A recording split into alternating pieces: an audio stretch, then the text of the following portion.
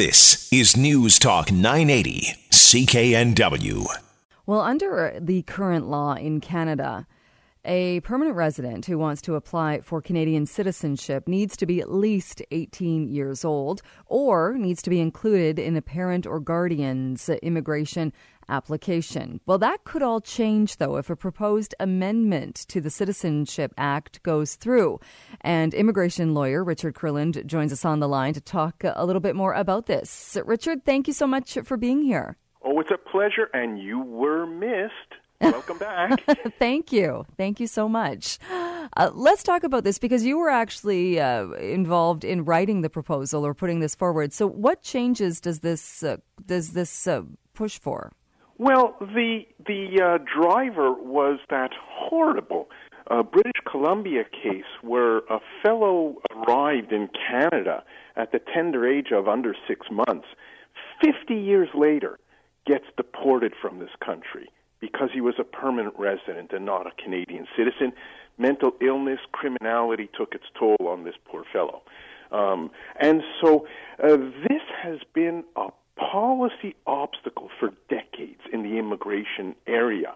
What do we do with these long-term residents who somehow end up in trouble in immigration? Well, that morphed. After discussions with senators and high-level policy people, it turns out that some countries have a solution. Norway, Sweden, youth, minors, are able to access citizenship. We do have a special process where someone can knock on the minister's door and say, I'm a minor, give me citizenship because of my special circumstances.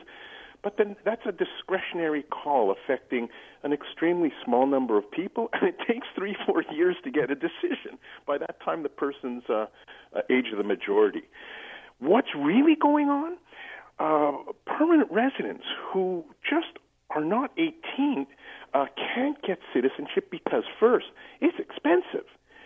It costs $1,260 for parents after-tax dollars to apply for Canadian citizenship, and there's a lot of working families that just can't do it for themselves and their kids.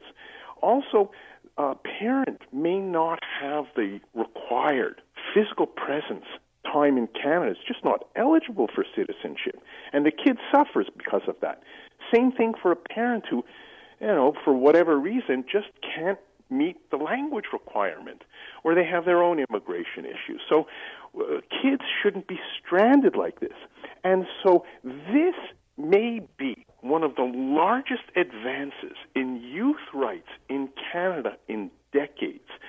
So Canada signed the Convention on Child Rights. Kids are entitled under international law to be given a break. And here's the part I like best. I received emails from Ottawa saying the youth here should use Google, find their senator, and send an email. Here's why. If you're Canadian and you've grown up from like grade 3 and you're in grade 10 and 11 and your schoolmate is permanent resident, you should fight for their right to become Canadian. And similarly, if you're in that situation where you've grown up here, fight for your own rights. You too can email senators and ask them to support the amendment to the Citizenship Act to give you the right to obtain your Canadian citizenship. If you've grown up here, come on. You should be shoulder to shoulder. And the reason I like that is, and this is what got the most reaction, facts on the ground, people in the street, the intangible. This provision would go a long way to eliminating schoolyard bullying. You're not really Canadian. You're not really here. You don't belong here. Take off the table that nasty bullying abuse. Kids have a tough enough time during their adolescence. They don't need that additional finger point. And who would it be for as far as, would it be kids who don't want to perhaps leave with their parents, or because couldn't they technically wait until they were 18 and then apply at that point? Of course they can, but I don't think they should be forced to. It's not like they can apply for a passport under this provision. The same passport control rules issue. And also some kids, they should not be forced to wait because they also lose a couple years of voting rights. You don't automatically pick up your Canadian certificate a week after you apply it. It still takes about 2 years.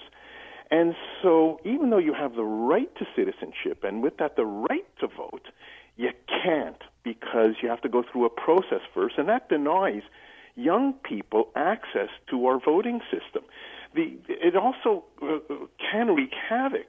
Under the law that came in last June, parents also are ineligible to apply for citizenship if they haven't filed 4 Canadian income tax returns. And don't forget the BC hit. There are countries in this world that do not allow dual citizenship, like China, like India. And so the parents may wish to hold on to, for whatever reason, their home country citizenship and retain only permanent residence in Canada. And that prejudices these children. And I'd like to capture these children and have them choose Canada while they're minors. And if that denies countries like India and China the very best human capital, so be it. So there's a lot in it for Canada. There's a lot in it for the kids. And I'm hoping that this amendment to the citizenship law will pass. We only have a couple of minutes. How likely is it, or what kind of timeline would we be looking at for it to pass? Well, it's exciting. It's now. And the government really wants this new citizenship law on the books in the next few months. I'll tell you, whoever does get the glory in this politically, in terms of political power, will reap the benefit of the gratitude of new young voters, new young Canadians who will never forget how and why they got access to Canadian citizenship. All right. Well, we're going to continue watching this and see what happens with it. Richard, it's always great to chat with you. Thank you so much for joining us this morning. An honor and a pleasure. Thank you. All right. Have a good rest of your day. That is Richard Kurland. He's an immigration lawyer talking about this proposed amendment. It was an amendment that he was actually instrumental in drafting and putting that forward, helping change Canadian law so minors, children, people under the age of 18 living here could apply for citizenship independent of their parents, independent of the way things are right now. Vancouver's News, Vancouver's Talk. This is News Talk 980 CKNW.